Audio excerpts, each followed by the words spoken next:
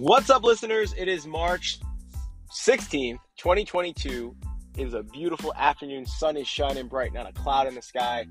We are heading home, dealing with that traffic. Might as well be productive, make a pod, because there's a lot of shit going on in baseball and a lot of other stuff going on in the world. So let's get into it and talk first about the MLB trades going on. The Freddie Freeman sweepstakes, where the Red Sox are now looking at a favorite. It's the Red Sox, the Rays, and Toronto that's still kind of in the mix. We don't know what's going to happen with that. He is definitely the best player on the table besides Correa and all those other guys. But I haven't seen a good first baseman on the Red Sox since, I guess Mo Vaughn, he was DH. Brian Dahlback, that's a throwback. We just haven't seen a savage at first in a long time. No disrespect to freaking Mitch Moreland, but if we get this dude Freeman, man, it's going to be such a game changer for this team.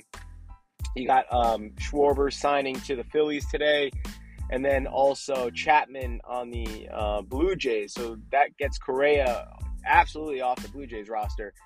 And I know the Yankees want to make a move on him, but they just signed a bunch of new people with Donaldson and all these other guys. So another questionable free agent, but they could still go somewhere and with the money that the Yankees have, be ready to see that happen. So we need to make some moves. And if we don't, it's going to be very frustrating. If I were to go around the Red Sox right now, I really liked this team last year. Kike Hernandez, I hope he plays up to his level that he did.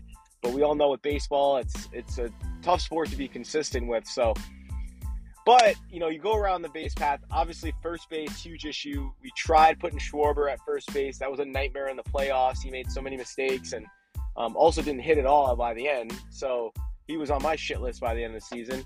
And, we got Jackie Bradley back, so at least there's some good defense in the outfield. We got some guys back, and Hunter Renfroe and everybody else, Renfroe. We'll see where that leads. We have a lot of great prospects, though. And that's the thing that I hope the Red Sox do. They sign Freeman to I don't know. What do you sign him to? A 5-year deal? And then what? You got Tristan Casas on the bench for those 5 years, or you trade him for someone? Is it worth it? Because this guy Casas, literally was the best player on the USA.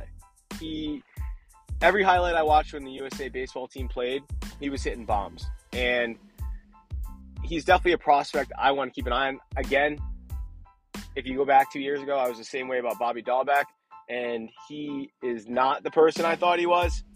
But this new guy, I follow this AAA baseball when there's good athletes like Marcelo Meyer and these new people we pick up.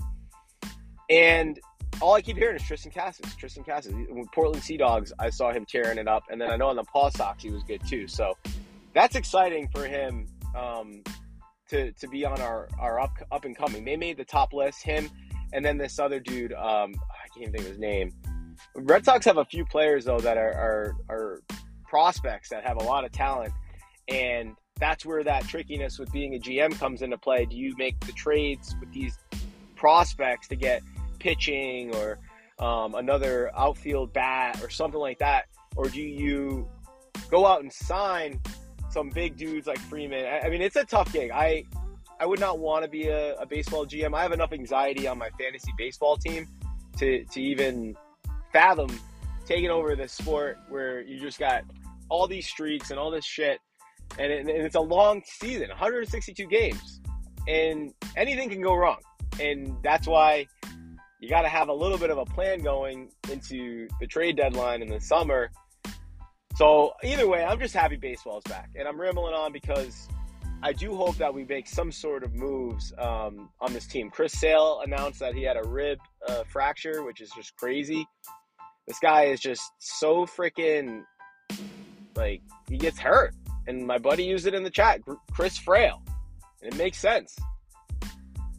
I hope that we can see the Chris Sale that carried us, but something about that World Series win, it's a long season. And what the Red Sox, and maybe Chris Sale wanted to get his check, but they should rest. If you win any team that makes it to the World Series, you should take an extended break. You should just skip spring training at that point, because you're throwing from March to basically November. And if the games go Game 7 and you're in a relief, you're blowing your arm. Like Nathan Eovaldi blew his arm out for that series. He still lost, but it was a huge game for the team. So ever since that Dodgers game and that series, Chris Sale has not been Chris Sale. It's been a horrible, horrible signing. We're wasting all this money on him. I like him as a person, though. So I wouldn't, I'm a fan of Chris Sale, but at the same point, we haven't got that guy. And I don't even know. This pitching, another thing about the pitchers this year, it was, some people were just playing really well. Did not see coming. And, it's just crazy. I don't know what we're going to do, but I think we do need to make some trades on this team. We do need to sign some guys. I will be very happy if Freeman gets on the team. I would have liked to sign Schwarber, but I'm not, mad at them for not. Again, we didn't have any space room. You got a power hitter with Renfroe. You got, some dudes out, JD playing left, Jackie in the middle, and then Kike platooning, with that. So Schwarber really doesn't, and your DH will be either Dahlback or who knows? I don't know. But this team definitely needs to start figuring it out.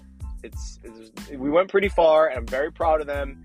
And last year was just a crazy drive and crazy ride, but that was luck last year, and it was good timing and luck. Yankees absolutely shit the bed, and the Blue Jays also shit the bed by playoff time. We won that Yankee series was huge. We beat Tampa. I mean, we got so far. We beat some freaking good teams last year, and just came short one game. But, that's the question marks we have now for this team. I don't know what we're going to do. This podcast literally rests on the Freddie Freeman signing. And then we make other moves. But it's exciting, though. Baseball's back. The weather's getting nicer. The days are longer. The world just keeps turning, and we're back in it again. 2 years ago today, this Boston, Massachusetts, we got a call from the governor, not personally, but he did it on TV, and he said that everything was shutting down to stop the spread. 2 years ago today. So where were you 2 years ago? Because if you have an Amazon photo kind of like time hop, I was packing up all the leftover stuff in the kitchen and bringing it home to my house. And then it went on from Netflix, weed brownies, booze, beers, soda waters, walks, joints, for like at least 2 months straight. And then you start to realize that this wasn't going to stop. And then the book goes on. You'll have to buy my book to get the rest of that story. But you all know where you were too. But 2 years ago, that's a long time. Like 2 years ago, a year can change everything. 2 years can you could be so far away from that first year. But I do hope everybody's out there and being better than they were 2 years ago.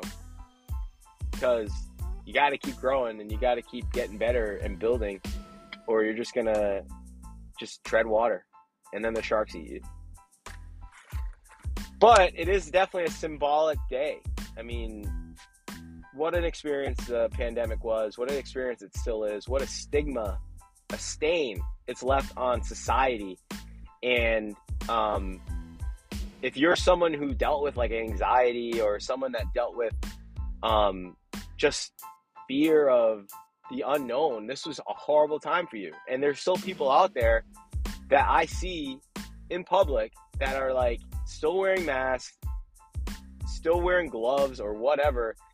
And you realize that it had a huge effect on them. Like it just, that person was never the same. That person may have had issues speaking in public, and now that person literally walks around in a bubble. So, where do we move from this? Where does the world turn? I mean, it's a very interesting time to be alive right now.